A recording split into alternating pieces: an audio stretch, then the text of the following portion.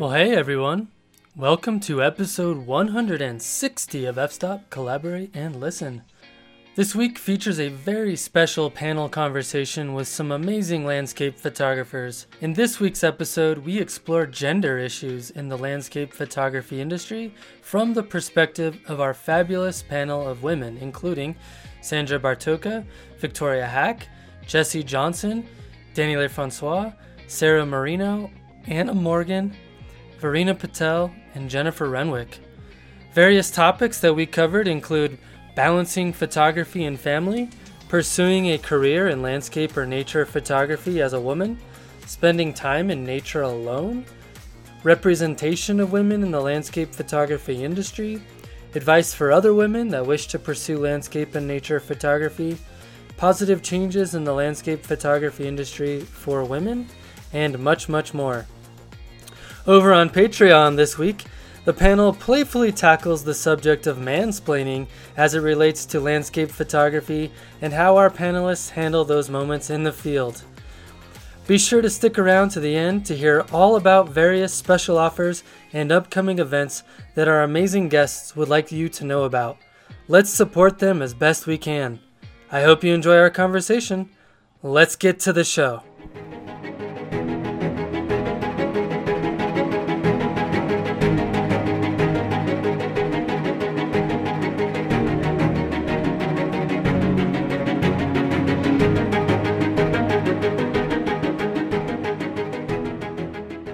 All right. Well, wow. Welcome to the biggest panel that we've ever done here on the podcast. I'm really, really excited for this episode and just really thankful that we could assemble such a mighty team of amazing photographers for this discussion.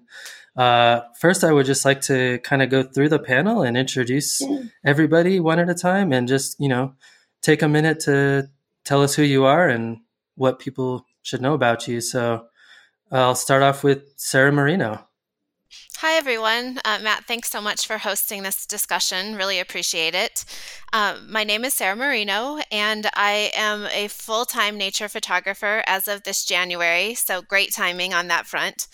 And I live in southwestern Colorado for part of the year, and then the rest of the year, my husband and I travel in our Airstream trailer, mostly through the American West.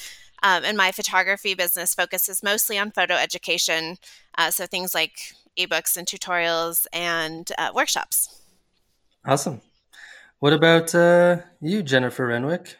Hi, everyone. I'm Jennifer, and I just wanted to say thanks, Matt, for inviting me to be on this podcast. I think this is a very important topic, and I'm excited to be a part of it. So I am a full-time photographer. I've been photographing for about 7 years, but 4 years full-time and professionally. I'm based in Colorado, but my business partner and boyfriend, David Kingham, we actually travel full-time on the road in a travel trailer for pretty much all the year, teaching photography workshops in wonderful locations around the American Southwest. My background is in veterinary medicine. I did that for 14 years before taking a break. And I also have a degree in geology, so I try to marry the two into my photography, whether it's wildlife or cool little patterns with kind of both of my backgrounds, and it's fun to do. But yeah, that's pretty much it. And right now we're in Golden, Colorado, kind of at home base, kind of riding out this new normal that everyone is getting used to. So yeah. Yeah. Awesome. Well, what about Victoria? Hi, everyone. Thanks so much for having us, Matt. So I am from the UK, as you can probably tell from my accent, but I've lived in Canada now for 12 years, and I'm based in BC in Canada. And I'm a generalist photographer, so I shoot everything from landscapes to portraits, kind of you name it, and I shoot it really. And I've been shooting professionally now for probably about 10 years. Awesome. Yeah, I was actually showing some people your work last night on a Zoom call I was on, so that was fun. Thanks. Verena. Hi, I'm Verena Patel. I've been doing wilderness and landscape nature photography for I don't know, 15 years, maybe something like that. Before that, I did portraiture and events and all kinds of other things. But my husband and I run Visual Wilderness, which is a site for, photographers who want to learn. And we travel all over the world teaching workshops into a video camera now. Basically, we used to teach, on location workshops with a group of students, but now we film our courses on location instead. And, that's how we make our living now. That's about it. What about you, Anna? Hi, everyone. My name's Anna Morgan. Thank you, Matt, for putting together this panel on a topic that I think is seeing a little bit more exposure now. As you can hear, I'm also from the UK, moved to Vancouver, BC, just over 2 years ago. My background is also in veterinary medicine as a vet, and I ran my own clinic in the UK for almost 10 years before moving over here.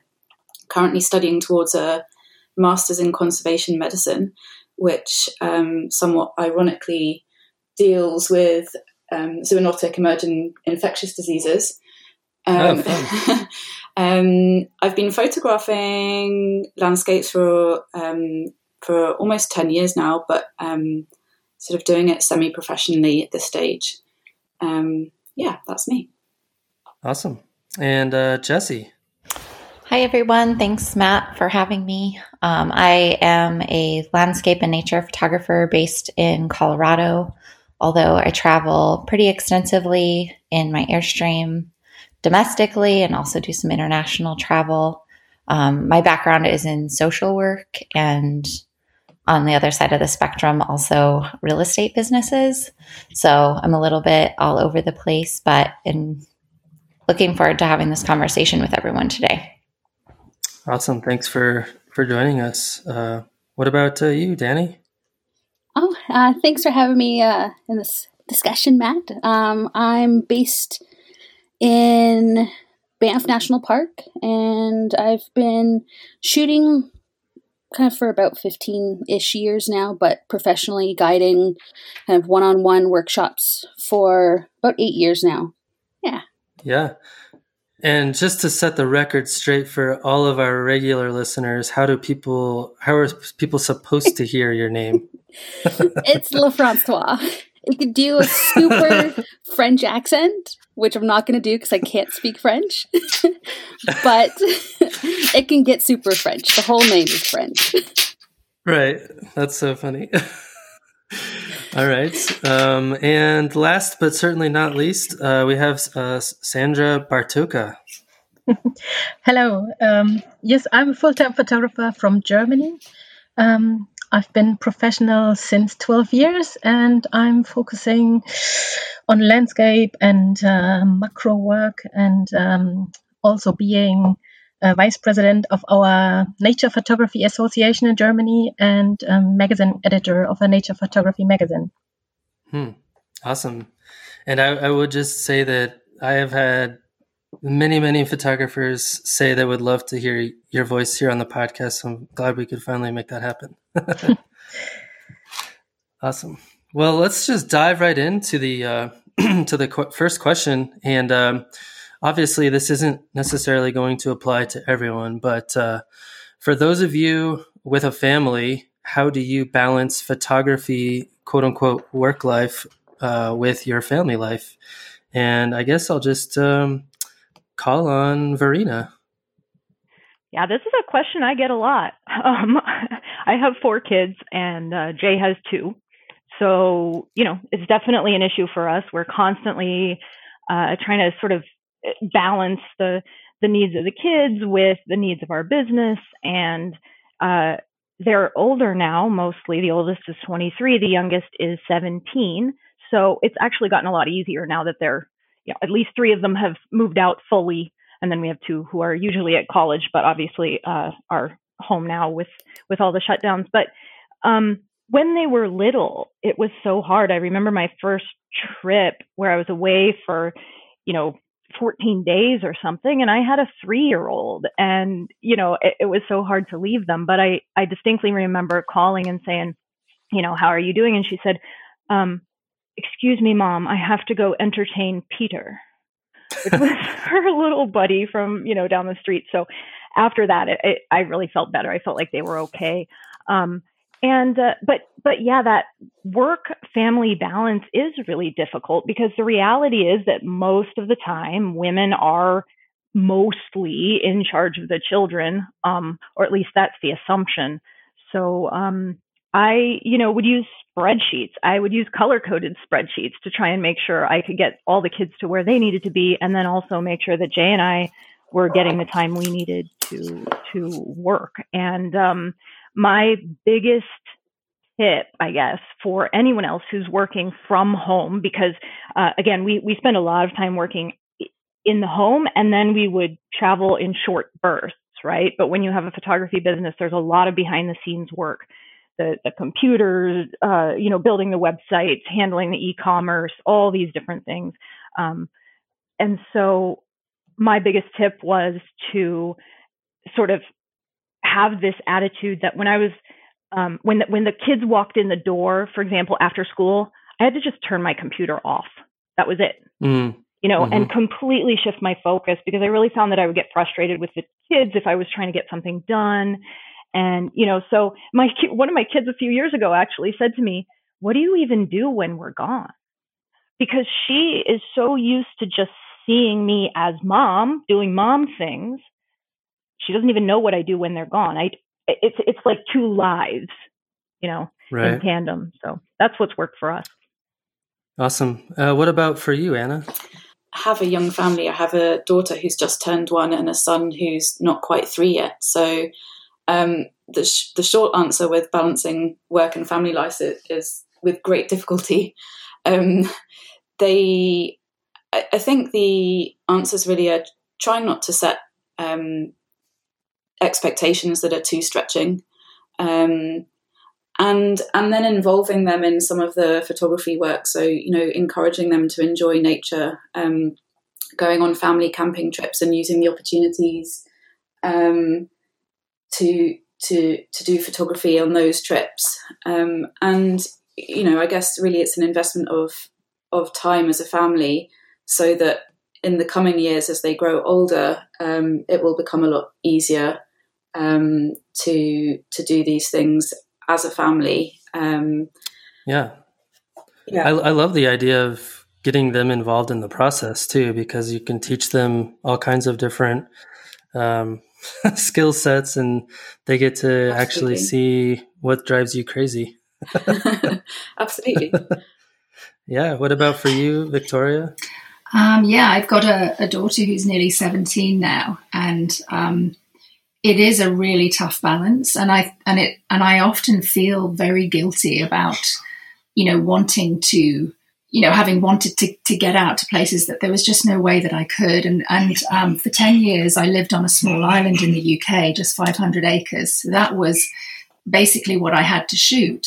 And getting off the island wasn't that easy. And then having a child and trying to get off the island as well was really difficult. So I feel like now, as she's, coming towards 17, I'm only just beginning to have the freedom to actually get out and shoot the way that I would really like to. I mean, I've also tried to take her places and, involve her in the process too. But, there came a certain age where she wasn't into that.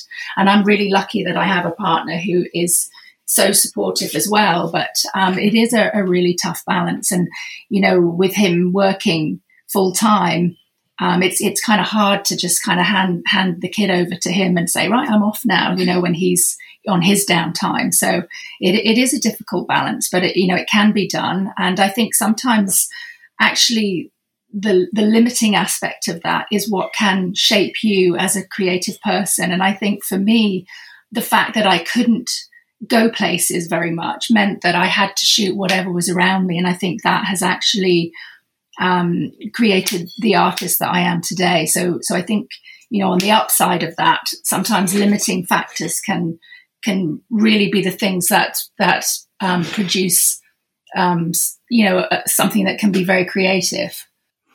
Yeah, it seems like one of the things that men and women have in common in this regard is that if you do have family, it's really helpful to have a partner that is understanding and helps pick up some of the slack when you're gone. Yeah, absolutely. Yeah. And I wonder if for Verena, having a partner who's also in the photography business, if that really helps, you've got somebody who understands what you're trying to do. Yeah. What do you think about that? Yeah, absolutely. It makes a huge difference. Jay and I will agree when it's time to stop on the side of the road and get out and shoot for 3 hours. It's just, you don't have to worry about leaving somebody behind in the car and just saying, hey, I'm sorry, but that's an amazing sunset and I can't not shoot it. We both want to get out there and shoot, and we both have the same goals as far as our business is concerned. So that's amazing. And I always sort of joke that, our saving grace has been the fact that we're both divorced and this is our second marriage. So, my kids go stay with their dad. His kids go stay with their mom when we travel. We know they're in, capable, loving hands. We know that they are absolutely safe and loved. And it's, I always say I highly recommend divorce, but obviously I'm joking. So, we have good relationships with our exes, and obviously that makes a huge difference. But it does help that Jay and I are on the same page with what we're doing. Absolutely. Yeah. Well, let's shift it up a bit and go on to the next question. So I'm curious, do any of you feel held back or see limitations at times within this career choice as a women landscape photographer? And I'm just going to pick on Sarah Marino. Well, first, I think the one thing I will say is I don't see myself as a woman landscape photographer. I see myself as a landscape photographer who is a woman. So I don't want to be defined by just my gender.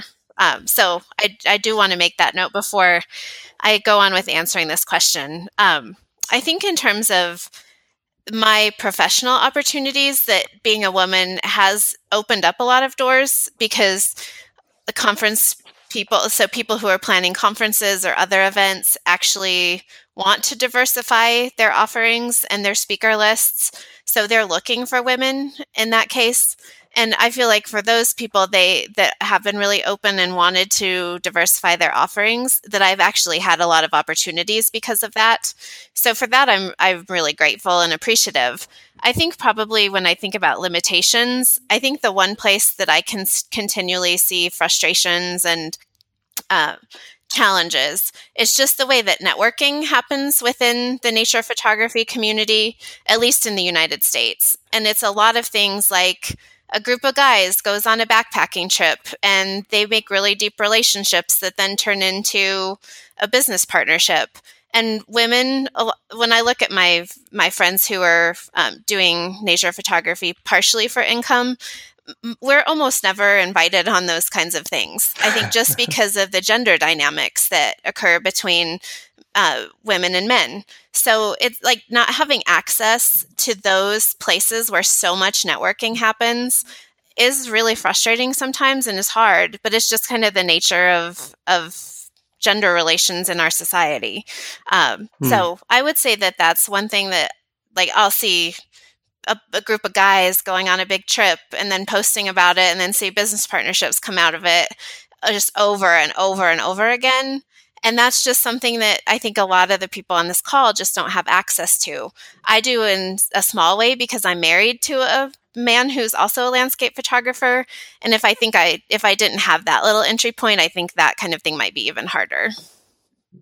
Yeah, it's true. I speaking from my own personal experience, all of the big photo trips that I go on, it's with my guy friends, so that's a very good observation. What about for you, Sandra? I can only agree with Sarah in this point, but I must say that although I have this observation, I would feel a little bit strange to go on these trips, because I would think that I would spoil these men trips. So I see that the networking is coming out of that. And I see on the other hand that women rarely do these kind of events together. So it's more of a single adventure thing. And even though there are sites who collect women landscape photographers or anything, it has never the outreach of those of the men, I feel. So I observe this, but I think it's I mean, like, I wouldn't want to enter in a way. So yeah, you might find it to be more boring than you were expecting too. Yeah, because most of the time we just sit around the campfire and drink. Yeah, well, and I don't want to spoil the man's jokes and so on. I mean, like men behave differently when they are amongst women, and I just don't want to be part of that. So yeah, I saw Verena, you had your hand up. Go ahead.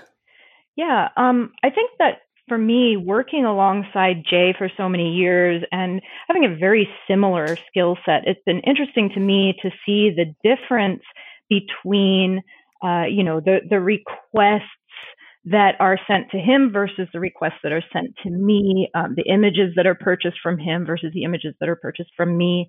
There are times when we will be asked, for example, for 12 images for a calendar, and we offer a collection of our images for the client to choose from. If our names are on those files, our watermarks, the vast majority of the images that are chosen are Jay's. But if you take the watermarks off, it's pretty much even.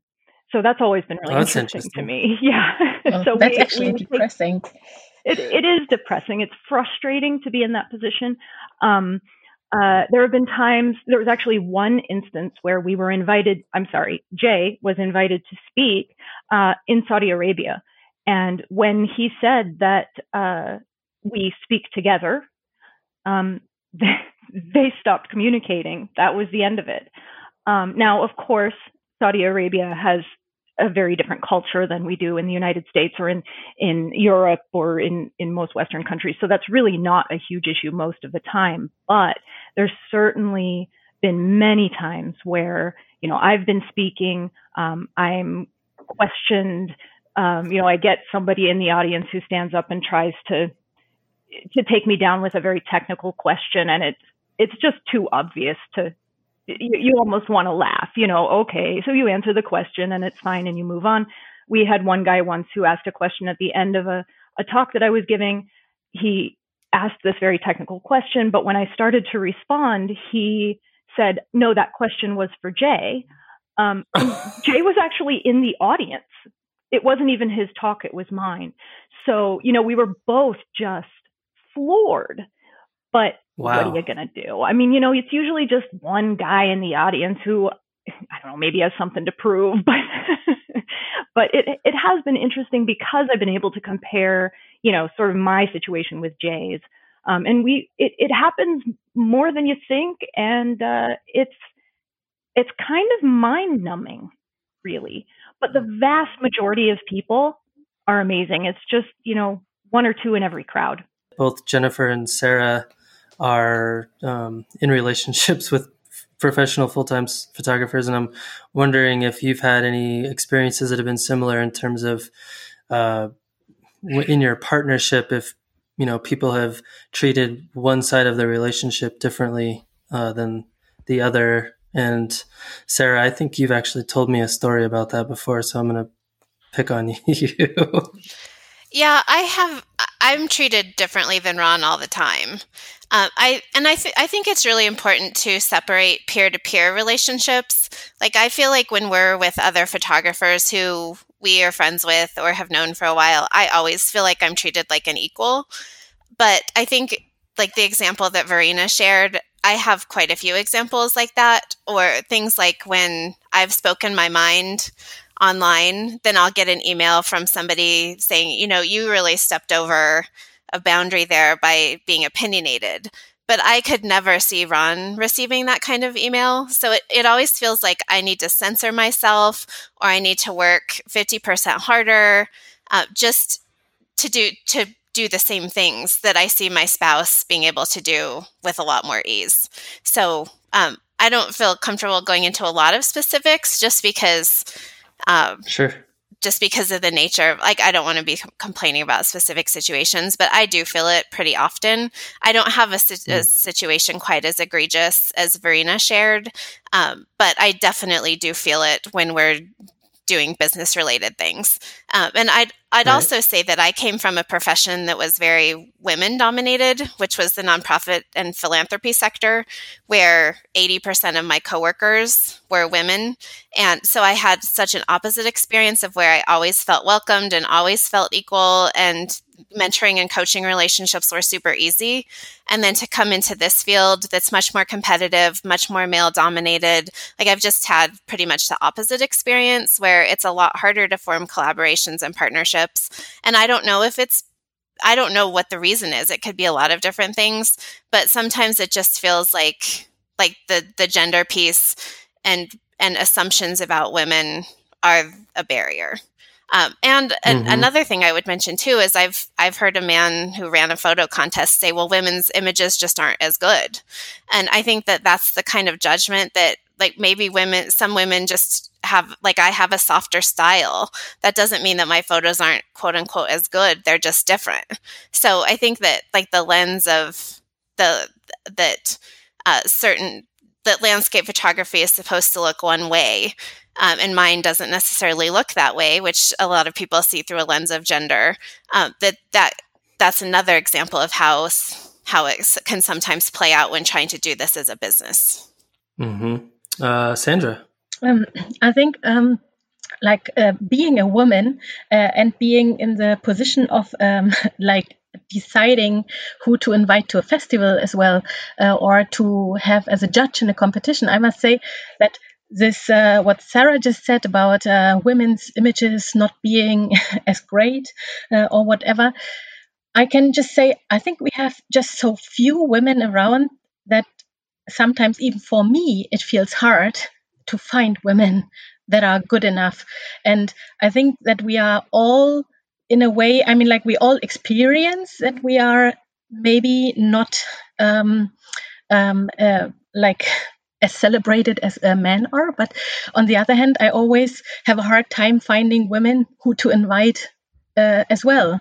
I mean, like, it's such a pure male's world in a way. And I more than once think, we have only men speaking at this event. So how can I find a woman who keeps up quality-wise and content-wise with a man? And this is coming from me being a woman. So I don't know if it's like something that we have inherited in centuries of male domination, that even we are reacting on this. I can't really find explanations for that, but I'm pretty sure it's because we are much less, and so the choices are not as varied. So if I'm hearing you correctly, you're saying just the fact that there's fewer women in the landscape photography realm, that there's going to be an equally fewer amount of those that are high quality, if that's what I'm hearing you say. Yeah, this is what I'm saying. So I mean, like, I think that many women are great photographers, but when it comes to going beyond just a great photograph and having something to say, or having a complete body of work, more than just a few nice images, then it's getting narrow and narrow. So I mean, I just don't have as much choice as if I have with men. Right. Victoria?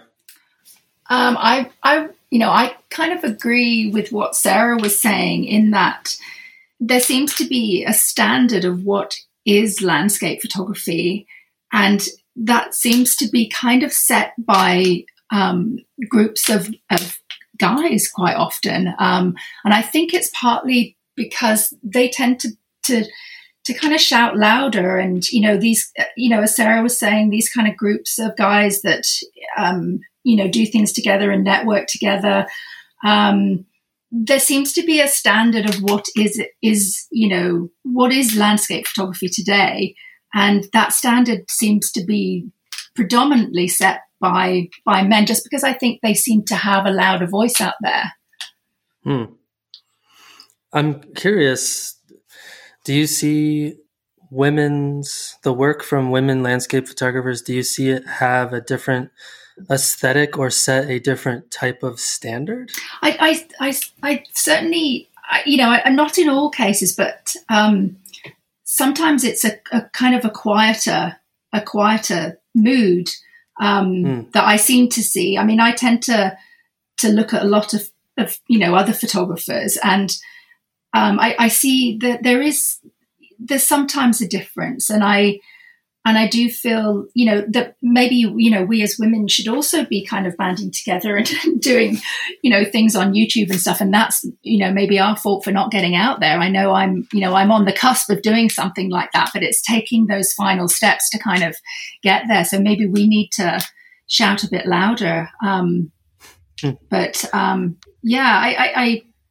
I feel like, when you kind of go on, somewhere like YouTube to look up landscape photography tutorials or landscape photography in general, it is mainly guys that are doing it out there. So to some extent, they are setting a standard of what landscape photography is. But maybe as women, we need to step up and start producing our own stuff. Interesting. Jennifer? I was just going to agree with Sarah and Verena on a number of things that they said, with things that I have also experienced. I haven't experienced the watermark thing. So Verena, that's very interesting. I didn't even occur to me that could even be a thing. And it's sad that it is. Most of the time when people are looking for images, like David and I will just give them our images. And I would say usually we're about equal in the ones they submit, but that's definitely a thinking point. My goodness. And also kind of what Sarah was saying, there is, and actually Verena, there's always that one guy like in the audience. That's why I'm always afraid of like question and answer sessions after a presentation that I give, because and no offense guys out there, but it has yet to happen from a woman when I've been up there, and I've seen other women get the same type of treatment. But yes, there's always that one guy that just seems to get great pleasure in trying to nail you to make you look stupid on stage. Like just trying to get you to answer a question that he knows that you're not going to hit it right on the mark. And it's just really sad. And I'd like to see a day when that doesn't happen, but I think we're far out from that. But yeah, and the one example I was going to give of just how I think one of the limitations with especially working alongside of David is that I'm just not taken professionally or realistically sometimes. Like I'm not treated the same. Like at the end of a workshop like a year or two ago, it was a very intense workshop. We were in the field, I helped everyone just like David did. And at the end of the workshop, one of the guys came up and said, "Thanks, David, for your great instruction. It was, your lessons were right on. I've become a better photographer." And then they looked right at me and said, "Thanks for being a good host." And it was like, okay, I'm pretty sure I taught you just as much as David, but because I was the woman, it was just like, "Oh yeah, thanks for, being a good host and being polite." And it was just, I was just floored. It's like, okay, so I'm not being taken seriously. But those types of things, it's just, they don't happen often. And this is not a bash on men. I mean, so many out there are wonderful people and awesome apples. It's just, there's always a few that just kind of pinch you back into the reality of, we're definitely not treated as equals. And expanding on what Victoria said, I would love to get into YouTube. I agree with her. It's a woman desert out there as far as landscape photographers. And I think we have so much to offer, but I think a big concern of mine holding me back, and this is an awful concern to have, but my gosh, the trolls and the comments and everything, I think that's mostly what keeps me off of YouTube. It's, I just don't want to see the comments, that you see sometimes other women are getting. And I know you can turn those off, but I think it's a big fear. We have concerns about our appearance and certain physical traits that, people will pick up on and maybe just focus on. I mean, there are cruel people all over the world, but it's honestly, it's been one of the limitations keeping me back from going into YouTube. And I know it's sad and you should just have confidence in who you are, but it's a very real thing.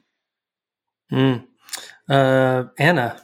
Yeah, I mean, I'd echo what everyone said, really. I think photography aside, we live certainly in the Western world in a very deeply patriarchal culture that goes back centuries, millennia, and it's so deeply embedded into our daily lives that we almost don't notice that it's happening.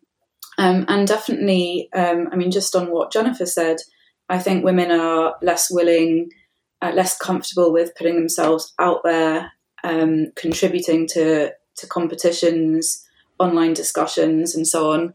And I think it does give significant limitations as to how women progress in photography. And I mean, going back to what Sarah started with the guys getting together on backpacking trips, etc. I mean, I definitely see that as well, and I do feel personally that there's fewer opportunities generally for women to do those kind of things. And from my personal perspective, I think even more so, where as a mum to young children, you know, you have so many responsibilities at home that it's very difficult, even with an extremely supportive husband, to say, okay, you take the kids for a week, I'm going off on this backpacking trip. It's just not going to happen at this stage in their lives. So yeah, I definitely feel limited in that respect. Do you feel that if you were to organize a trip like that, where you had like 50% men and 50% women doing like a weekend backpacking trip, that it would be well received? I think you mean from a family point of view, or? Oh no, I mean like with the other photographers. I think it depends on who those individuals are, and what what they bring to the table, what their own experiences have been in the past, and what they could contribute to, a trip like that. Yeah. Well, I mean, if any of you guys invited me to go backpacking, I'd be down. So I'm just saying. Try to keep up, Matt. Jesse. I just wanted to echo. Yeah, I know. I just wanted to echo what Anna was saying, that, in talking about preferences in style of photography and the images that we're seeing selected for certain things, because our society is a patriarchal society and has been for basically all of recorded history, the default is male preferences. And women historically, not only in photography, but in a myriad of industries, have always had to keep up with the tick mark of where that bar has already been set, that we are usually newcomers in an industry. And the choice feels binary in that you either need to match what's currently been done, or you try to go your own way, but that way has almost no footing. So it's an uphill battle in all senses of the word, and trying to think, as the idea of even this podcast, you understandably have not had a men in photography podcast, that women get highlighted as women specifically from a gendered view, whereas men are not having to answer these questions. They are on your podcast talking about their art or their trips, right, or their ideas. And we are on this podcast talking about our femaleness. Right. And that's a good point. Sandra. Yeah, and I must add to this that what I'm missing in this discussion, not only in this one, but in the general discussion of this, is that we should celebrate what we do, and we do have a different voice, and we do different photography, and maybe this photography is not as accepted in a male-dominated world, but like turning on to YouTube and just like doing everything that men do in order to catch attention is probably, as many of you said, not what you feel is the right thing, and just to do it in order to keep up. I don't know if this is a solution. I prefer that there is a silent personal voice that many women have, and because of that silentness, we don't get many of those because we don't come across them too often. But it would be sad if we would all be similar, and if we would try to emulate what men do. Right. I'm curious, Danny, you haven't spoken yet. Do you have anything that you want to add? Every time I think I have an idea, some of these wonderful women have taken it out of my head, so it's all gone. It's completely empty in there. I have nothing else to add. That's fair. Well, we'll just make sure to make you go first on the next one. So no. That's funny. So I think this is an interesting segue to talk a little bit about safety. I think this is another one of those things, to Jesse's point, that men don't have to necessarily think as much about. But basically the question is, do you feel safe spending time in nature alone? And what precautions, if any, do you take? And I'd be curious and I'm sure you're going to spin it this way a little bit, but what precautions do you take that perhaps men don't have to take? So I saw Jesse's hand go up really fast. So yeah, this question is of particular interest to me because I do spend so much time in wilderness spaces on my own. And honestly, when I first read this question, my response is, what makes me feel unsafe in the wilderness is skin cancer and sprained ankles. And neither has anything to do with me being a woman. And I've thought a lot about it. I since I spend so much time outdoors alone, I think about my safety a lot. And really none of it, I wouldn't say anything that I do is any different than a male should be doing, in that I'm making sure I know what the weather is going to do. I know the conditions that I'm walking into, and I'm prepared to take care of myself if something goes awry. But I have talked to a lot of women that are nervous in the outdoors alone because of other people. And I think that has something to do with the inherent danger that women feel everywhere, not just in the wilderness, but in the parking lot of their grocery store, and unfortunately for many women in their own homes. So I think that, again, this is what we're experiencing as females that are practicing photography in wilderness areas is simply an echoing of what women are experiencing in other areas as well. Mm-hmm. Danny, go for it. Well, originally I'm from Ontario, where it was a bit more kind of people around, and I always had to worry about two-legged predators. And I'd always have a knife in my camera bag with me just in case. But then moving out west and living in Banff, it took a couple years to kind of get out of the mindset that there's going to be someone kind of might be around and might be in kind of danger. And then that's kind of shifted towards the four-legged predators. And so I still carry a knife, but I now have bear spray with me, even when the bears are not around. It's good to I always have two forms of kind of defense with me at all times. And it's something that I always have to kind of think about. It's nice to be in the wilderness that I'm in, that there's less of that to worry about, because people are there on vacation, and it's a bubble of almost zero crime, and it's nothing compared to what some other people kind of have to worry about. But it's still something that I do have to worry about. Mm-hmm. Mm-hmm. Victoria.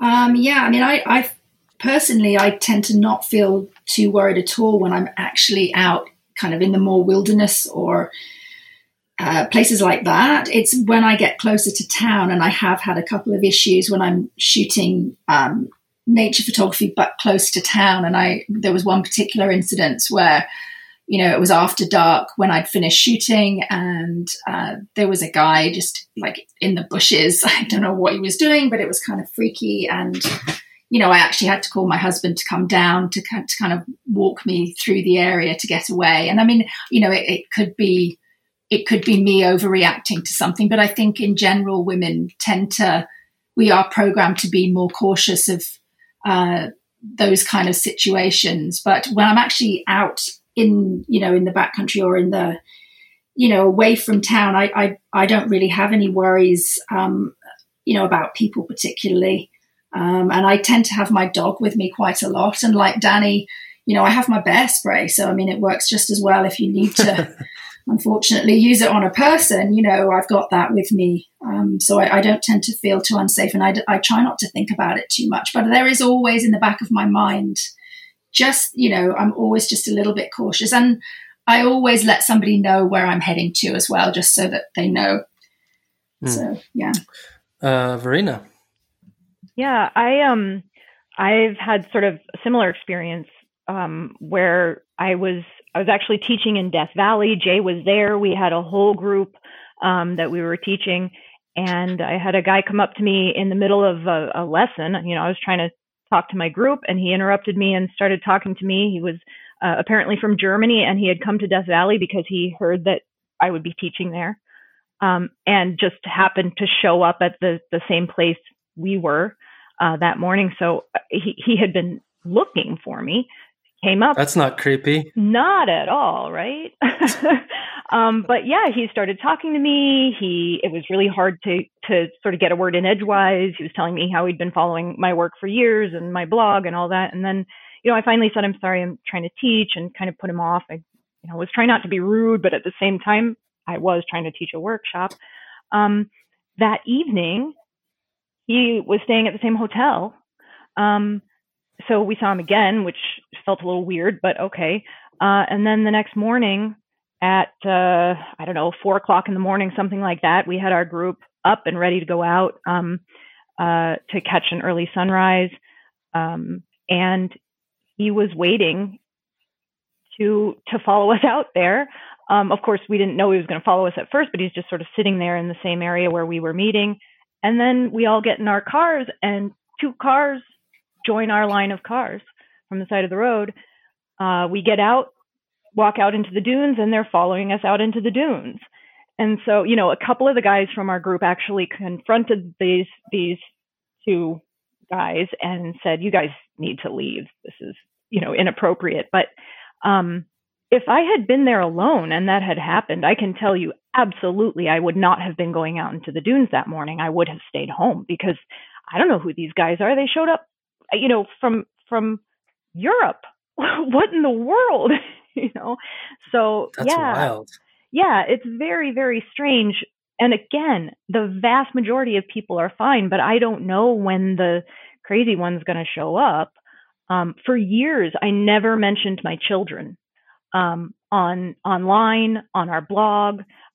Most people, when I told them we had children, were totally floored. They had no idea that I had any children at all, because, I would get weird comments online, or, threatening comments every now and then. And my concern was that if they knew I had children, maybe they could figure out where I live and they show up at my house. I just didn't want to add that to the mix for them to know, whoever them is, right? This whoever who might show up. I didn't want them to show up at my door. I guess if it's got to be somewhere, I'd rather it was in the middle of Death Valley rather than where my children live. Things like that, it gives you this sense that you're not safe, even if they didn't have any bad intentions. Who knows, right? Maybe they just wanted to learn from us, but it's still very awkward, because you're in a place where it wouldn't be hard for somebody to just, take you down if that's what they wanted to do. So, right. I have self-defense training. I've studied some martial arts, and, at least I feel a little more confident with that. But yeah, it's definitely an issue. I'm always keeping my eyes wide open. Yeah, I mean, as a man, I also am afraid of the two-legged variety of animal in the wilderness, but probably for, just different reasons. And I've also had just ridiculous run-ins with people. Like, I had this one experience where these drunk, like 18, 19, 20-year-olds drove through our campsite, and it was my wife and I and our, at the time, like 1-year-old son and my parents. And they drove through our campsite screaming and yelling and screaming about how we took their campsite. And then wow, they drove down the road like 100 yards and were shooting their guns all night and playing loud music. Oh my gosh. And then later on, they came up and threatened us with their gun because we wouldn't help them fix their flat tire. I mean, it was just a crazy experience. But wow, I think, that I can only imagine that experience through the lens of someone who has to think about that all the time. People are crazy. Yeah, they are.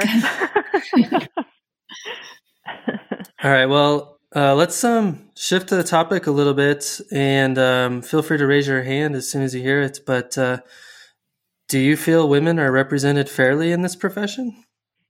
And I'm gonna pick on Jennifer. Oh boy. I mean, I don't think we are to the full extent.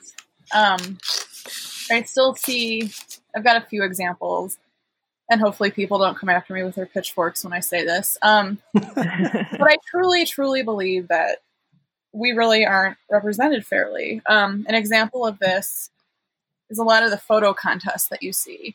And I think, and I don't know the details of, how they're run in the background, but it always depresses me year after year to see, here are 100 men whose images got chosen, and then there's like 2 female names, maybe 2 images from females in the same category.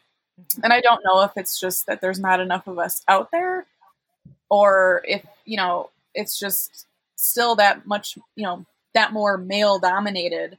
But I've also seen, like, I just heard this, from a company that said that, they don't have many women representing them because, our demographic, is men.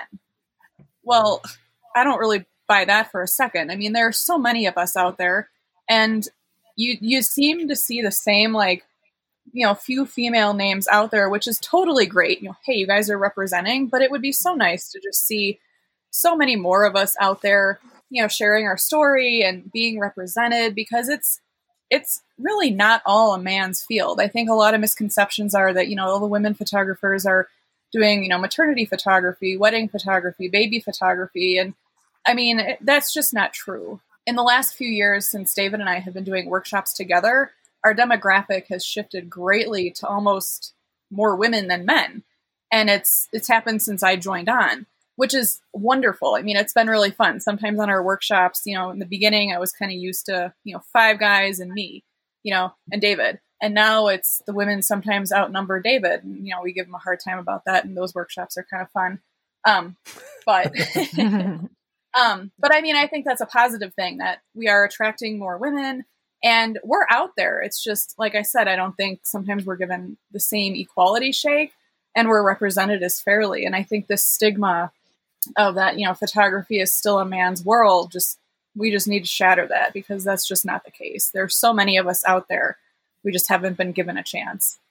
I'm curious, not to like put stereotypes into place in terms of, what men and women typically are in terms of like aggressive versus passive and all of those kinds of tropes. But I'm curious, do you think part of the equation is that women just aren't putting themselves out there in the same aggressive style that men are? Do you think that's a variable?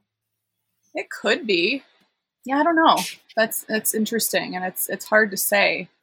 Yeah. But I mean, I do know a lot of my colleagues that have, entered the same competitions or, reached out to companies, and, the outcome has always been the same, where they're just kind of given the same excuse of, oh, well, yeah, we're trying to, appeal to this demographic, and, that's awesome that you want to be on board and we'll consider you for the future. But, I just look forward to the day that that's not the case. As far as competitions and things like that go, I don't know. Maybe women just aren't putting themselves out there.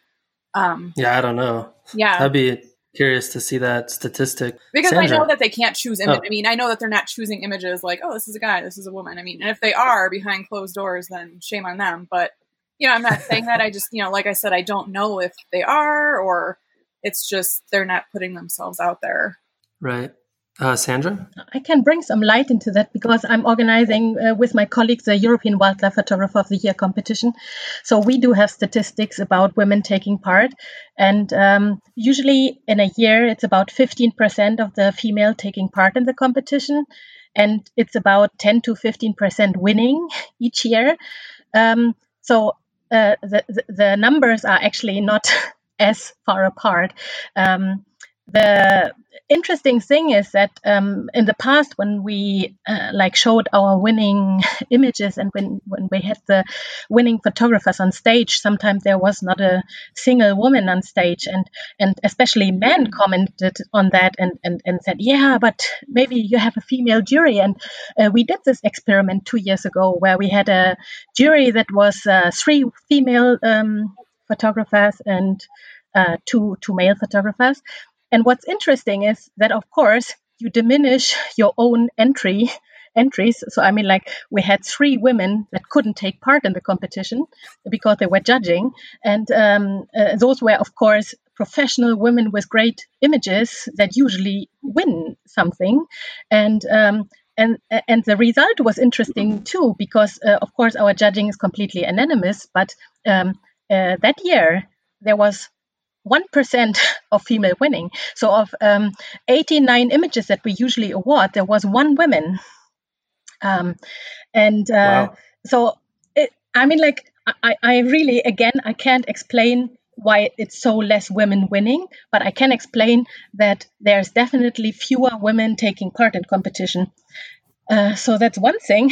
Then the other thing I wanted to add on is that I think if you are a great nature photographer, landscape photographer, and you are invited, and as I think Sarah mentioned this in the first topic, that you have opportunities if you are a woman, because there are so few of us that if you are good, you are invited because people want to have this gender equality thing. So I think if you are out there, and I see it in the European nature photography scene, if you have a good presentation on a festival, you will get invited by all European festivals eventually, because there are so few of us that you are kind of almost overrepresented in a way. So that's one thing. And the third thing that I want to add with the workshops, very interesting, what I think Jennifer said, is that I feel that women tend to visit workshops where it's more about them developing their personal style rather than just going on location and practicing technical stuff. Because I'm offering workshops that are much more intended on personal growth as a photographer, and I have a much larger amount of women in my workshops than men. So that's an interesting observation. That is an interesting observation. I feel like there's a lot more. For me personally, I would much rather go on a workshop where it was more about developing your personal vision than just going to a destination. But that's interesting. Sarah? When I think about this issue, so if the question is, are women better represented than, say, we were 5 years ago? I think absolutely. That from when I started in nature photography, say 10 years ago, and I looked around at the people who were on forums or who were making even a partial living at nature photography, and they were a woman, I could count those people on one hand, probably. And now, just looking at this list of people that we have in this discussion, and then the number of women that I know who are either doing really high quality work or trying to make a living at it, it's dozens and dozens of people. So that alone shows, I think, that there is more opportunity than there was a couple of years ago. I think things like conferences are getting a lot better at featuring women. So that feels like a big accomplishment, that a lot of organizers feel like they do want gender diversity and they do want a diversity of voices and styles, and that they're making a really deliberate attempt to invite women to participate in those kinds of events. I think that's another big sign of progress, even though there are still a couple of, I've just saw one photo festival that had 0 women out of like 15 instructors. So there are still some that aren't making that kind of representation a priority, but I think on the whole, it is getting much better. I think some companies are taking that more gender diversity and diversity of voices and styles a lot more seriously as well. But I think when we talk about representation, in some ways it doesn't matter as much as it used to, because with fewer gatekeepers, traditional gatekeepers like magazine editors or people who are choosing speakers for a conference or businesses, like if you had to go through those people to make a living in this field, I do think it would be harder for women because we don't necessarily have access to those networks like we were talking about earlier in the same way that men do. But it doesn't matter as much anymore in a lot of ways because we have access to audiences in a way that we didn't 10 years ago. So you can start your own YouTube channel. You can be really active on Instagram. You can develop a really great mailing list, and you don't need to go through any gatekeeper to do that. And that brings tremendous opportunity for women who might not have the networks and might not have the connections to work to build a career through a more traditional gatekeeper type structure. So I do think we are making progress with those more traditional institutions and organizations, but we can still be successful without them. So I think those two dynamics together make it a lot more possible to make an income through photography, or if you're not interested in an income, just to develop an audience for your art. So I would say those are a couple of really positive developments from my perspective. Sarah, I wanted to ask you a follow-up to that in terms of seeing the historical change in terms of representation. I'm curious what you think some of the causes of that change are. Nature photography is just a lot more popular than it used to be. I think some of the barriers to entry are lower, and that women are just as interested in nature as men. Probably one reason is that there are more women to look towards for role models, so that if you say you're a young mother who wants to make a career out of nature photography, 10 years ago, Elizabeth Carmel was like the person you could look to as the person who is making that happen. Now you can look to 15 examples or 20, 30, 40, 50 examples, where it just feels more realistic, I think, because you can actually see a career path. If you're not looking at it for a career path, I think it's the same thing. You can still see women doing really inspirational work, women getting out and doing things, getting out into nature without being worried about being alone or finding groups of people that you can get out with so you don't have to worry about those things. Like there are more avenues maybe just because there are more of us than there were 10 years ago. Yeah. Sandra? I would agree completely to Sarah on this, especially with not having the gatekeepers. I experienced many years ago because it's very noticeable that especially editors at big photo magazines tend to be female. And I experienced on quite a lot of festivals that there was always a bunch of male photographers clinging around these female editors, getting their attention. And I experienced more often than none that I was being called arrogant because I didn't do that. And people like the editors later told me in a private conversation, "Oh, why did you never approach me? You know, I thought you were really arrogant." And I said, well, I was just humble. You know, I just didn't think I should approach you because so many people are approaching you all the time. So I think there's really a different approach that female do or have, and I think that because we have other channels now, it's that we are like eventually growing from below and getting more and more. So I don't have so many concerns about it, even though I'm very often confronted with the questions why we are so few. You know, it's interesting. You know, I've had lots of conversations with photographers here on the podcast, and predominantly males. But what I've found in terms of the people that are successful from a business perspective, there is a kind of a trend that I've noticed in terms of, people are being pretty, I don't want to use the word aggressive, but they are you use the word approaching a magazine editor. And I think men in this industry, because of those gender things that we talked about earlier, they are more, maybe I'm overgeneralizing, but it seems like they might be more comfortable just approaching random people in the industry to pitch an idea or pitch a project or put themselves out there, and are much, I don't know, they're okay with rejection, I guess, and they're okay with just randomly approaching people they don't even know to pitch a business idea, which is, I mean, I don't like to do that personally, but I think it seems like a lot of guys are more comfortable doing that. Yeah, I think they just don't care. Yeah.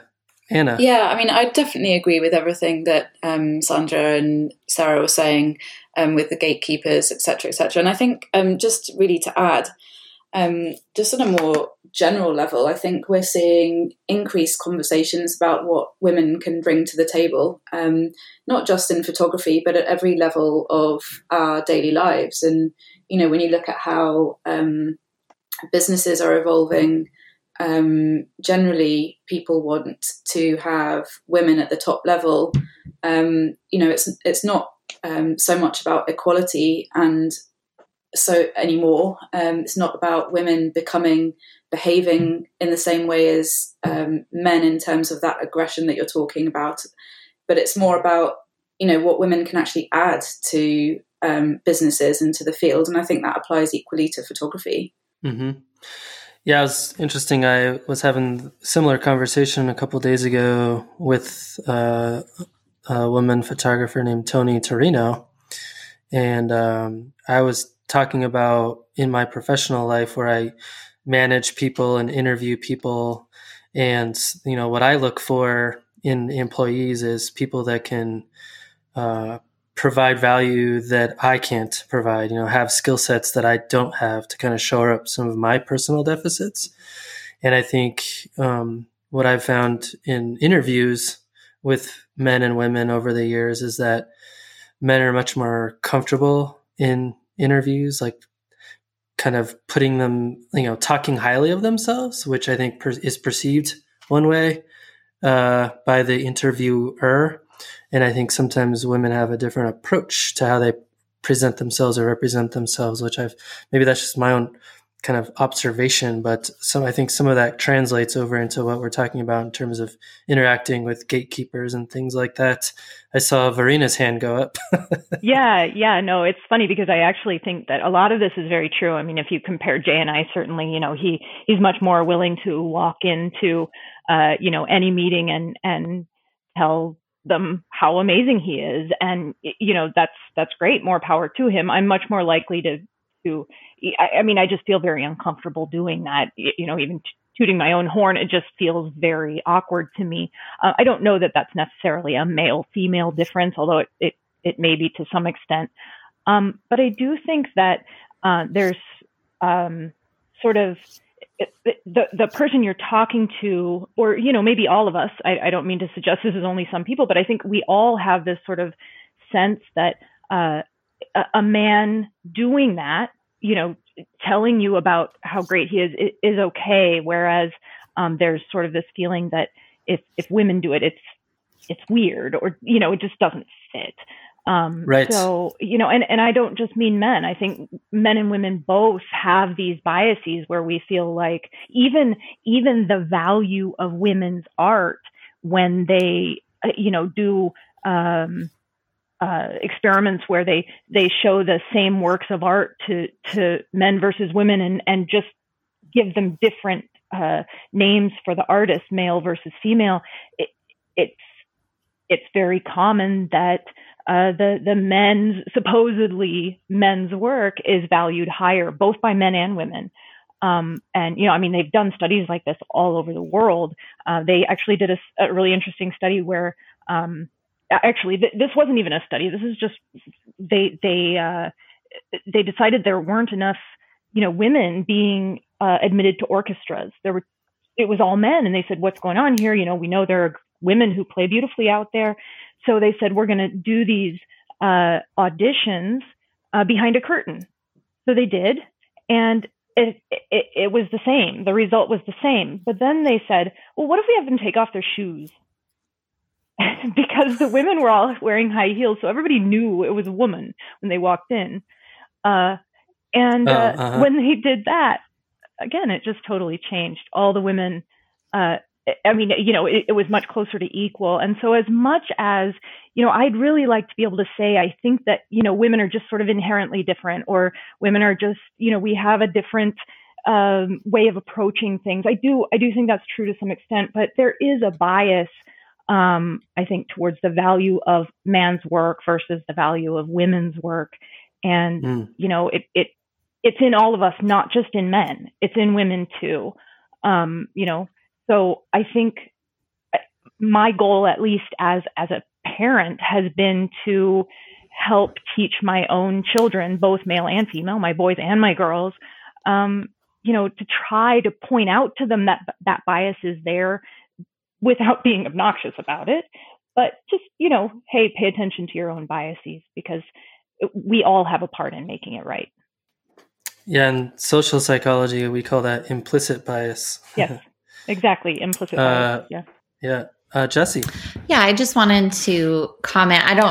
But when we were talking about, even in your example, Matt, of women and men interviewing differently, that, a lot of this goes back to how we've been socialized and expected to communicate as with a gender binary. That in a lot of ways, I've always been a fairly vocal, direct communicator, and that has not been received well in a lot of different scenarios. By men and women, I'm assuming. Exactly. It is unnerving to hear a woman communicate as directly as men communicate in a lot of circumstances. And we change the way we behave based on people's reactions to how we behave and if it's effective. I've had conversations actually with other women on this panel about different things in the photography industry, and they voiced concerns that if they were vocal about certain topics, that it would impact their work. As somebody that doesn't practice photography professionally, I don't have to worry as much about that. But I think that that's a really important concern that women have, that if they communicate in a certain way, it will have negative repercussions for them in the long run. Well, and going back to your earlier point, Jessie, those are things that typically men don't even have to think about, right? Exactly. Yeah. I mean, we all know there's some brash and direct men in landscape photography, and they're viewed in a different way than I think a female would be if she were communicating in the same fashion. Right. They're viewed as strong and opinionated, whereas a woman might be viewed as, I don't even know what people would be thinking, but it probably isn't that. Shrill, bossy, harsh. Right. It's you're trouble, you're a bitch. Right. You're too opinionated, especially about gender issues, because then it just becomes like you're an angry female that just hates men. I mean, that's the argument that I hear a lot when feminist topics are brought up is, feminists hate men, which as a feminist is not my position at all. My position is that I strongly disapprove of misogyny and patriarchy, and men and women are a part of both. Men and women are a part of both of those systems that serve neither gender. Right. Sandra. I just wanted to add, I think it's right what Jessie said, that we are brought up like this, and this plays a huge role in how we react to things. And I had to urge and persuade women to be on stage as a speaker. and many of them declined. So there's, I mean, like, we are always complaining that there are not many of us on stage or as a speaker lineup or whatever, but very often it's our own approach to being on stage as well. And I had this numerous times, so it's not a singular event. Well, and I will just say, hosting the podcast, I've had lots of men who have had I don't want to use the word courage, but, or audacity, but people don't have a problem reaching out to me and say, hey, you should have me on your podcast, and here's why. But I don't think I've ever had a woman do that to me once. I've had to beg women to come onto the podcast. So it is interesting how that plays out in the, in terms of how, I feel like that has to play some role in terms of whether or not you're represented accurately or not, in terms of the quality of work rising and being seen. Has to play some role. Yeah. Okay. Well, let's shift gears a little bit. I was wondering, what would each of you like to see in the future for women in this profession? And I guess maybe a twist on that could be, what would you like to see in the future just in general? And I'm going to pick on Danny. More women, more confidence in women, which will just be, more confidence will come with more people, more women doing podcasts like this, more women doing YouTube, and having to have this discussion, not have to be a discussion anymore, that it's all it's just landscape photography. Landscape photographers. There's no kind of separation and bias in general, but big dreams. Yeah, it's funny. I've had a few women email me and say, I want to hear more women on the podcast. It's like, I'm trying. Yeah. Jennifer. I think the main thing I would love to see is just dropping the women in front of landscape photographer. Like, I'd like all of us to just be landscape nature photographers. So I think that would be something awesome to see. You're here. Yes. And also, it kind of going off what Danny just said. Yes. Like, I think, getting our confidence up and getting out there and, maybe getting into the YouTube world. And I know I've talked to myself, thinking, okay, you can do this, just go out and give it a try. But yeah, I think, we all just need to keep building each other up and supporting each other. That's one of the positives I definitely like about, women in landscape photography is we are all very uplifting and, very positive with each other. And I want to see more of that keep going because, a high tide sails all ships. I know, Matt, you like to use that term a lot and it's one of my favorite ones, but it's very important, especially when you have a group of us like this. It's good camaraderie and it's great to see. So I think, just more of us getting out there, being more involved and just seeing the stigma kind of go away of, well, she's a woman, a woman landscape photographer. No, I'm a nature landscape photographer. It's at a total equal playing field. Yeah. I know, Sarah, you have some opinions on this. I, like Jennifer was talking about the example of the company that's like, well, women aren't part of our demographic. Like, I'd like to see that kind of stuff go away because just in teaching photography workshops and speaking at conferences and going to photo clubs, the audience is often at least a third women and sometimes half or even more. So this assumption among editors and among companies that offer sponsorships and the traditional gatekeepers, magazine editors, whatever, just making the assumption that there isn't an audience among women to see other women doing this kind of thing. I wish that would go away.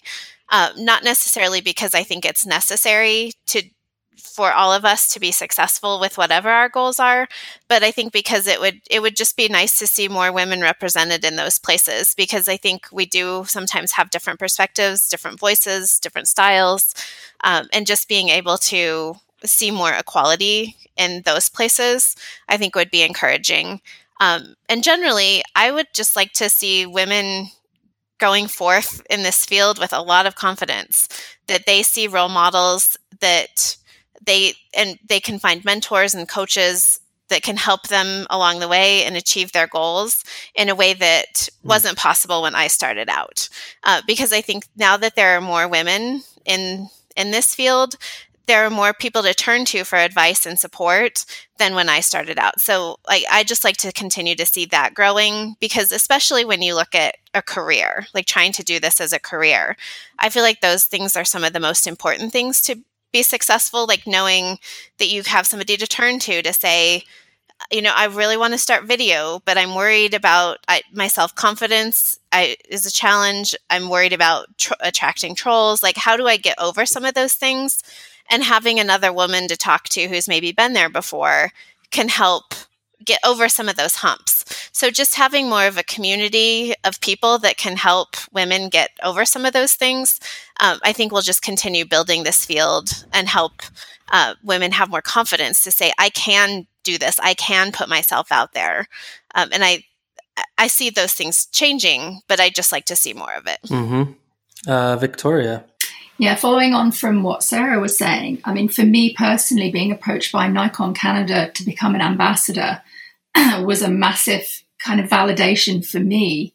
And I think seeing, they have 3 out of 4 of their ambassadors are women, and they're being kind of led by a group of very strong women at the helm within Nikon Canada. That personally helps me. I'm sure it helps other women to see women being elevated in that way. And certainly, I'm one of those people that doesn't have a huge amount of confidence in my work, but to have, somebody like Nikon Canada approach you and ask you to be an ambassador, that's a massive thing that really helps to grow confidence, and hopefully other women seeing that too would help them as well. Anna? Yeah, I mean, I think I'd like to see people value what a woman can bring to the field, and value them as individuals, what they can contribute to teaching, to art, and not be, as others have said, not be a woman landscape photographer, but be a landscape photographer who's valued for their individual style, in exactly the same way as any individual man would be. It's not, whilst we've talked about women maybe having softer styles, that can apply to men too. So rather than, having this binary of men having this style and women having the other style, just really to be valued for their own individual art forms. Jessie? Yeah, I think when looking forward, what I would love to see is just more voices in general. It's important to note that we are all females that have experienced varying degrees of oppression within photography, but there are also voices that have experienced much more. That looking at landscape photography in general, there's very few voices from people of color, of people with less socioeconomically advantaged backgrounds, that I would like to find ways to hear from more people, to see more work from people of different backgrounds. Yeah, that's actually something that I've been thinking about myself in terms, especially around people of color, because when you look around, there's not a ton of people of color in this profession, which, that's a whole other topic, but yeah, I'd love to see more of that myself. Sandra?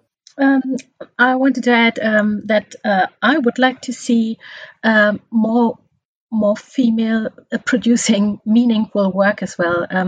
I have the feeling that apart maybe this panel where we are all professional photographers more or less, but from the vast majority of female photographers out there, they tend to have a lot of different things they do, and this is why I feel very often they don't focus as much as male to just make this different. And I would like that like women start to work more and more intense on their own projects and meaningful work, and to have the confidence to speak out and be more out there. Yeah, something Anna said earlier kind of prompted me to ask a follow-up for you all, and I'm curious, do you guys feel that that women bring something different to the profession that men don't? Or do you feel like you bring the same things, but just people don't see it? I don't know if my question is clear, but does anyone want to take a stab at it? Anna? Yeah, I mean, I think what I meant by that is that, everyone has their own ontology, their own backgrounds. Everything that feeds into who you are as a person feeds into your photography as well. So yeah, I just wanted to expand a little bit on that. Yeah, I don't know whether that's answered your question exactly, but yeah, for sure. Maybe more specifically, do any of you feel that, like in the education space, do you feel that, and again, unfortunately I'm stereotyping a little bit, but do you see women as being able to offer a different style or approach or things in general that can be taught that perhaps men aren't as good at, or maybe typically aren't thought of in terms of being known for? I don't know if that makes sense. Because I think a lot of you, Verena, go ahead. Yeah. So my approach to this is that it's not necessarily that women and men are teaching differently, though of course there may be some sort of, like you said, maybe stereotypical or maybe very real differences in how men versus women approach things. But I think the sort of the tragedy, if you will, that's happening here is that there are a lot of voices that aren't being heard. There's a lot of value in those voices, and we're not hearing it. Whether or not we teach in a different style maybe isn't the point. I think that, to me at least, I have many, many students that I've worked with, and if I could go in and say, you would be an amazing teacher. You would be an amazing teacher if I could bring those people together and, just hear the individual voices. I think you'd be surprised at the enormous variety, and the people who don't have as much confidence, or the people who don't feel welcome, the people who are pushed out for whatever reason. Those voices are valuable and they're being lost. And I think that's the problem with any situation where either women aren't included or don't feel welcome, or where minorities aren't included or don't feel welcome. Whatever it is, we're losing out because we're not hearing that variety of voices. That diversity really matters. You learn a lot when people approach things from different angles and have different views. So what can we do as a community of photographers to improve upon that reality? So I think that, one of the things that Jay and I are doing specifically with our business is we have gone out of our way to make sure that we have, an equal number of men and women represented on Visual Wilderness. We actually reach out to people all the time and say, hey, would you like to write for us? Are you interested in working with us? Do you want to film video courses and work with us? And we try really hard to make sure that we have a pretty even number of men and women. And of course, we're also looking for that diversity as well, which, as you had mentioned, is pretty difficult sometimes. I don't think we have nearly as much trouble finding women as we do finding minorities. But for us, the hardest thing is that we're not just looking for people who are amazing photographers. We're also looking for people who have other skill sets. They need to be able to write well, or they need to be able to teach well. And those are really just completely different things. They're completely different skill sets. So it's a lot to ask. Mm-hmm, mm-hmm. Well, this is a great segue for this question. What advice do you have on encouraging words do you have for other women that are wanting to get into this profession, or just into landscape and nature photography in general? And looking at my sheet here, I am going to have Jennifer go first. I think I would just tell anyone coming in is to just be yourself and represent yourself with your photography. Don't try to be anyone else to be seen better, or try to attract people to your work. Just attract people to your work by doing exactly that, doing you. Staying true to yourself, I think, is really important, especially in our field. And, I would just say, go for it. This was a dream of mine for a long time. When I was back working in a clinic, I did photography as a hobby, and then just said, I need kind of a life change. And it was on the heels of a major life change. And I just said, let's just go for it. Don't be afraid to put yourself out there and follow your dreams. The more passionate you are about this, it comes through not only in your imagery, but also you connect with other people. And, networking is a good thing, supporting other photographers, men and women, even if it's just something like leaving comments on their work on social media, just be sociable. And I know most of us are introverts. I am too in certain cases. But yeah, just reaching out to people and lifting each other up, and making those connections. Even if it's just meeting a group to go out on a shoot one morning, or just sending positive messages. We could all use a little more positivity in our lives, and I think those are 3 or 2 of the main things I would try to drive home. Is just be yourself, stay true to your own work. Network and lift each other up, and don't be afraid to follow your passion. Yeah. One of the things you said that I wanted to say was I would love to see more just people putting their work out there for consumption. And I think we talked earlier about, confidence, or, lack of self-confidence, and that being a barrier for some people for putting their work out there. But I think there's a weird flip side that I wanted to bring up to that. And that is, and I don't even know how to say this, but me personally, I find that the feedback that I leave for photographers is different based on their gender. And I also think that the way that feedback is received can sometimes be different in terms of, I don't want to use the term soft skin versus hard skin, or, whatever, but I have noticed that exists. And I wonder if that plays a role at all in terms of whether or not people want to put their work out there, but then also should we be encouraging women to just, this is going to sound so bad, but be tougher, like put your work out there, and you're going to get feedback, and you might not like it, but it's not because you're a woman. Hopefully. Does anyone, I don't know. I know that was a bold thing for me to say, but you're in trouble now, Matt. I know. The pitchforks are coming out. Jesse? Well, I agree partially, but agree that everybody across the board should be more welcoming of different types of feedback. I think that that's one way that we can elevate landscape and nature photography as an art form, is as practicers of it, to always be offering and have an ear for feedback. So yes, be tougher, but I don't think that needs to directly be directed at women specifically.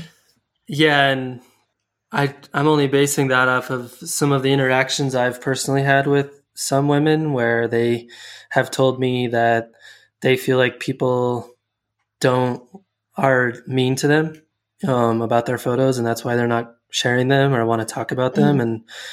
And what I wanted to say is like, well, people are mean to me too, but I'm taking it differently. But I don't have the same lens. So, and I don't have all those filters, and I don't have a millennium of patriarchal society that's informing those thoughts. So I think that is kind of a tough barrier to break through.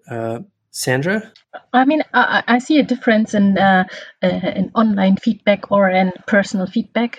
So, I mean, I don't see that online there's any form of critique of men.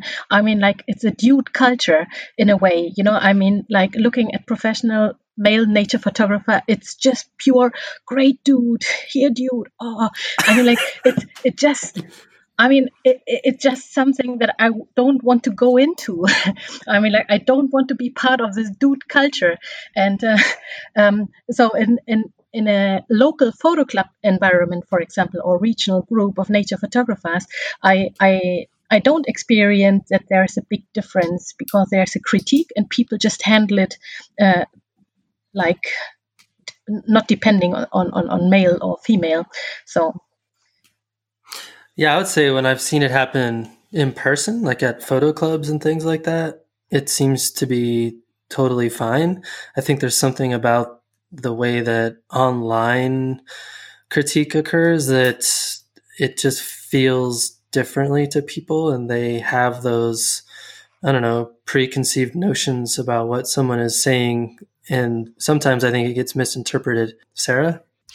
I think that some of this conversation, though, stems from the fact that, at least in the United States, there is a definite definition of what landscape photography should be, or what nature photography should be.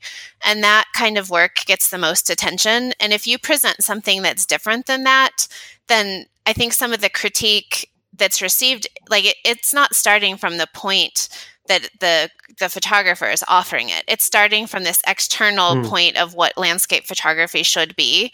So then if somebody's providing harsh critique, like, this is boring, this isn't bold enough, this isn't epic, bro, like those kinds of things, like, then you're starting from a completely different point than the work is intended.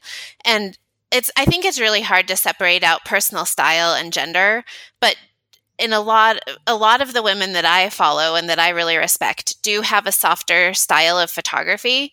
And so that when they put it out there and it's not what is dominant at least in the United States, then I think some of the feedback is harsh and is unfair, because it's coming from a place that's not understanding the goals of the person that's presenting it. So, like, if somebody's being criticized for having soft work or pastel work, or that it's not as interesting because it's not as colorful and bold, like that, those aren't fair critiques. And I think that I do see women and people and men who present softer work, that they are on the receiving end of some of that feedback, and that it can affect confidence, and it can affect your willingness to put things out there. So, like, when you were saying, well, maybe people just need a thicker skin, that might be kind of an unfair assessment of the situation of what's going on. Like, that the critique might... Playing devil's advocate a little bit. Okay. Like, I just feel like that like, to have the confidence to present quiet work right now, I think, like, it is hard. It's hard when you see big, bold, dramatic landscapes getting a tremendous amount of attention and then presenting something quiet, that it's hard to have the self-confidence to do that. And I think that is maybe one of the reasons that women who have quieter work don't necessarily feel as excited and encouraged about presenting their work online, when it isn't necessarily the most positive and encouraging place for showing off that kind of photography. Interesting. Anna? Yeah, I mean, I definitely agree with what others have said. I haven't had any huge amount of personal experience where I've been personally given bad feedback or negative feedback. But I would say, reading through other comments, I'd say men can receive the feedback just as badly as women.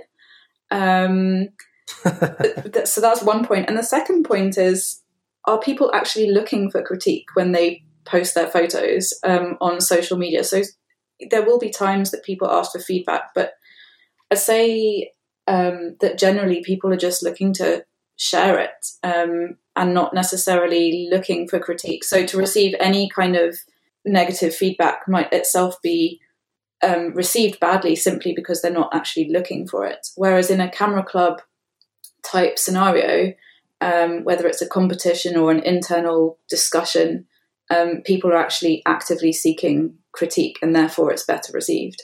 Well, I mean, I think you're definitely right on the mark that I think most of the time people aren't looking for critique unless they specifically are asking for it.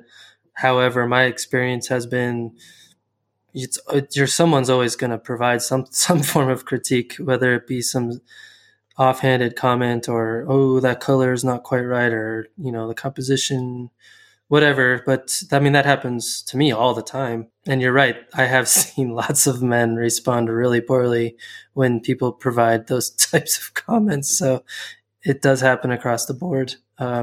Victoria? Yeah, my personal feeling about putting stuff on social media is that if you offer it out there, then you have to take what what people want to say about it. You can't expect to put it out there and just have everybody like it and say, wow, it's amazing. If they have something to say, you've put it out there.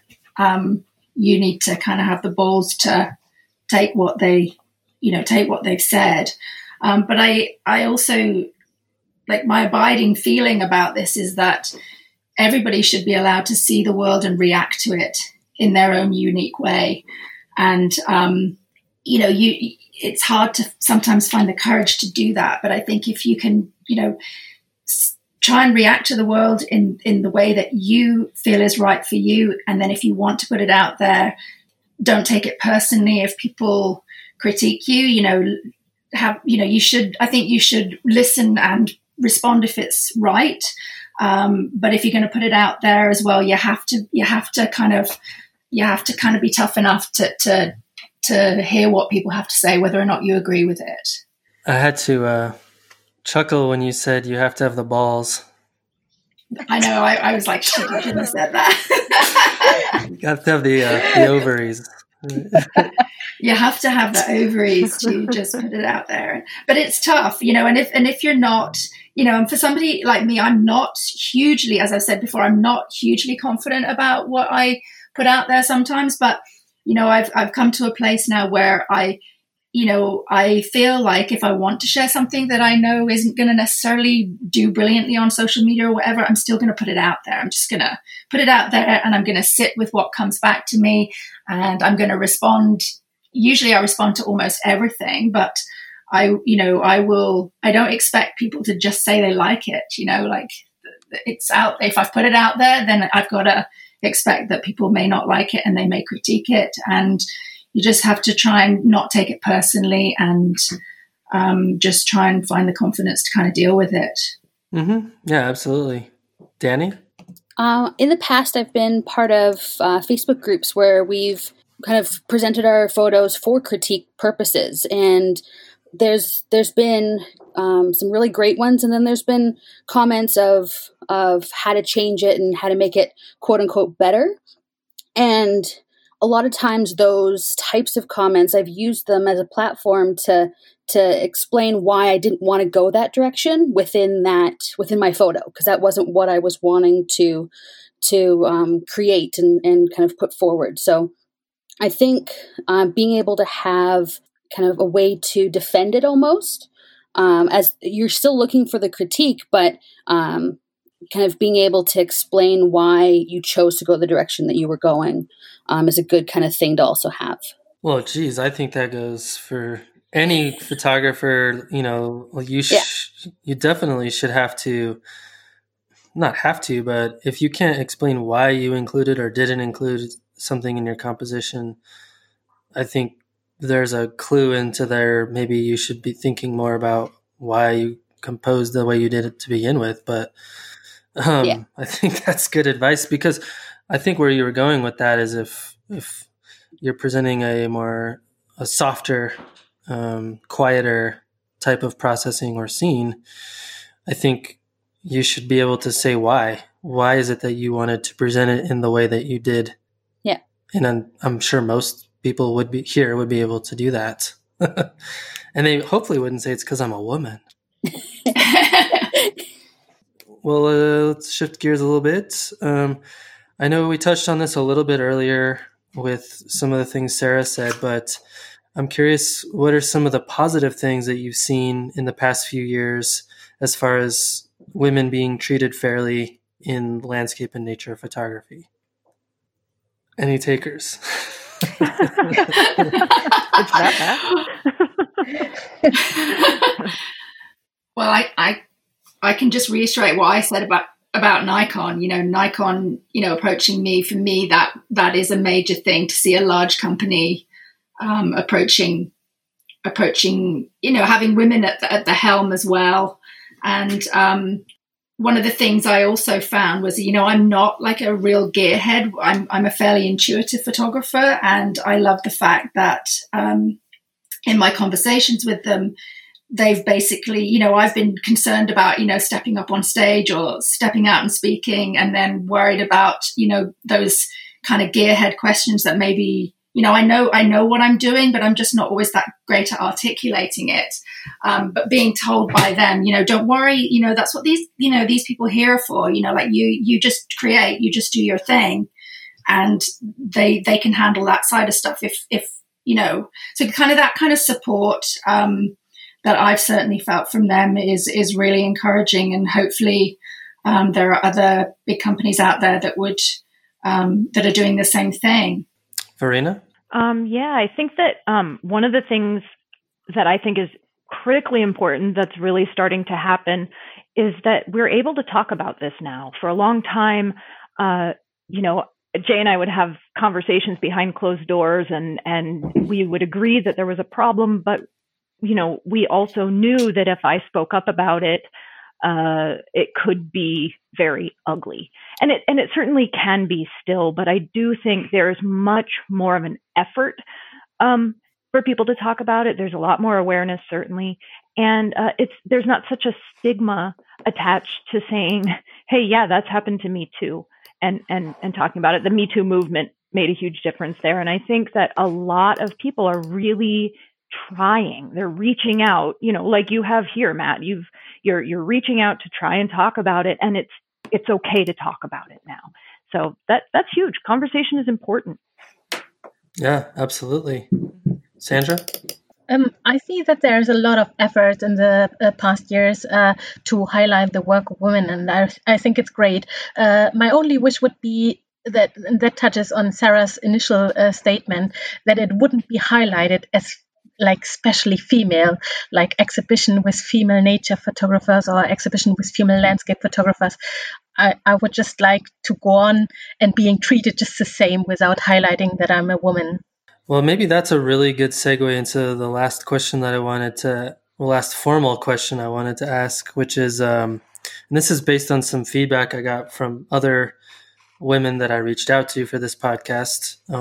Basically, the question is, do you think that we are doing more harm by bringing gender to the surface through these conversations? Like, should we just stop talking about it from a lens of women versus men? Or, I mean, it kind of goes counter to what you guys just said, but I'm wondering if I guess what I'm saying is there's some women who say or think that we shouldn't even be mentioning the fact that this is a thing. Verena? Yeah, I'm going to say no. But seriously, it's hard no. Right. As much as I'd like to get to the day where it simply isn't an issue, that's not the case yet, and we have a ways to go. And I think talking about it is how we get there. So, just as if you have a marriage where you have major problems, just going silent about the problems, it's not going to solve anything. You got to get out there and you got to talk about it. And maybe it works out and maybe it doesn't. But if you're hashing it out and you're working through it and people are aware that there even is a problem, you can't change it if you don't know it's there. So, yeah, I think talking about it makes a big difference. Yeah. Jessie? For me, yes and no is the answer to that question. I will say when you originally contacted me about the title of this podcast, I was like, ugh, like I don't I kind of agree with the person that asked the question on one hand, and then on the other hand, I think that part of the pushback to highlighting women in this specific way, like women as women, is that it's only half of the equation. That a podcast like this, where we're having this conversation, is like getting a gym membership. And then after the conversation, we actually have to go to the gym and we have to interact and highlight in a different way. So I think that, yes, we should be having these conversations, but these conversations are only half of the battle, and maybe not even half, maybe 20% of the battle. And then there needs to be follow-up for real footing to be had. What does that follow-up look like? I think continuing to give people a platform to question both our implicit and explicit bias that has led us to a place where it is so male dominated. You know, a lot of what I see right now that women are up against is the ideas of women and what the ideas that they have about themselves and other women. So I think continuing to ask ourselves why we believe the things that we believe, why we're acting in the ways that we're acting, if we have a platform to ensure that we're highlighting all genders equally and seeking out additional voices, you know, and propping each other up and supporting each other, that just talking is part of it, but then also digging a little deeper to ask the questions of why things the way they are and why we're acting the way that we're acting to create real change. Sarah. Like I said before, I don't want to be defined just by my gender, but my experience in this field is just very, very different than my husband's experience. So I think I see it on a fairly regular basis, and I have the comparison to what it was like to be in a woman-dominated field. So gender does absolutely play a role. And I think in some ways it makes this a sort of lonely field to be in. To have a career as a nature photographer can be a pretty lonely endeavor. So I feel like being able to talk about this stuff and being able to brainstorm about solutions and develop relationships and networks that can help make it feel more supportive and welcoming, like, I think that's a really positive thing. So yes, don't just define me as a woman photographer, but give me the space to talk about these things. And I think this podcast is a great example of how talking about some of the differences is important. And some people might listen to this and think differently about, like, if they themselves have a platform and they share other photographers' work, they now might think differently about how they're sharing those things or how they're selecting people for speaking opportunities or features. And I think that's a good result. So, like, just pretending that this stuff doesn't exist, I think would be just kind of like ignoring reality. So I actually do think it's important to talk about gender as one facet of what it's like to be a woman in this field. Okay. Sandra. I feel it feels like a little bit like a self-help group here. It's like anonymous women with similar problems. And like you said, when the invitation to this podcast came, I said, "Oh my God, enough!" Again, this topic, and I wasn't really sure what the outcome of this could be, especially what kind of light could we shed on this, because in discussions we usually have on this topic online, it feels like that a male-dominated field doesn't even want to listen to it. So it would be really interesting for me how it's received. And I wish that Sarah is right, and this helps us gaining more exposure because people are aware of what our problems really are. And what I just want to add as well is I think it's great to have initiatives. Like I know in the US there's an initiative like Girls Who Click for young women to even go on and take nature photography as a career choice. And we have an initiative in Europe now that's called Sisters in Nature, where we try to encourage women to pick up nature photography and to go out and be more out there. So I think all these efforts combined will probably help in the end. I'm glad to hear that you think that. Danny? I think one of the kind of, with people just talking about having more women's voices in kind of in photography and in kind of talking about all these topics has shed the light that there is a bit more diversity of people in photography, specifically for backpacks. When there's been more talk about people or women, that's when we started to see more women's options for backpacks. Because I always struggled trying to find a backpack that fit me, and only when they started making women specific backpacks was I able to find that. So I think that was one of the biggest benefits that I've kind of found by having these conversations. That's a very tangible result. Anna? Yeah, I mean, I think, absolutely, we should continue talking about this. And I definitely don't think that closing the barriers to talking is going to be in any way fruitful. And in fact, I'd say the opposite. I'd like to see more men talk about the challenges that they might face. We were talking earlier about people of colour. And I mean, I've spoken a lot about my difficulties or struggles with juggling a young family. I'd like to hear more fathers talk about how they balance their work with family life. I think basically talking generally, I think, can only progress things rather than slow things down. Excellent. And Jennifer? Yeah, I definitely think, like, kind of following on what a few of the other ladies have said, it'd be nice to see that label go away, but I think it's very important to talk about it. Awareness is always the first step to solving the problem or being aware of a situation or a challenge. And I've found that a lot of men in our field sometimes don't even know what we're going through. Like, we'll share stories around a campfire one night, and they'll just be astounded at some of the things that, we deal with, whether it's, trolling comments on Instagram or just inappropriate comments or, belittling things.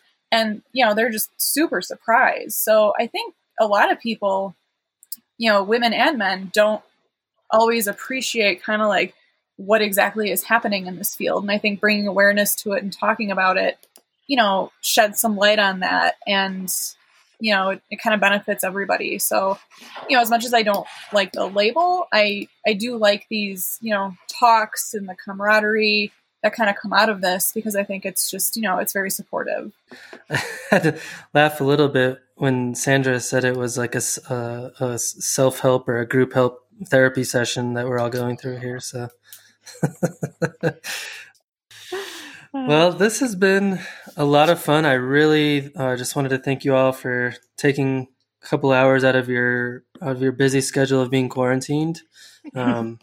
It's been tough. It's been very tough to fit this in. I was going to say, in some ways, we're kind of lucky because we have some time to really dig deep into these topics. So it's been fun. So thank you all so much. I appreciate it. Yeah, thank you.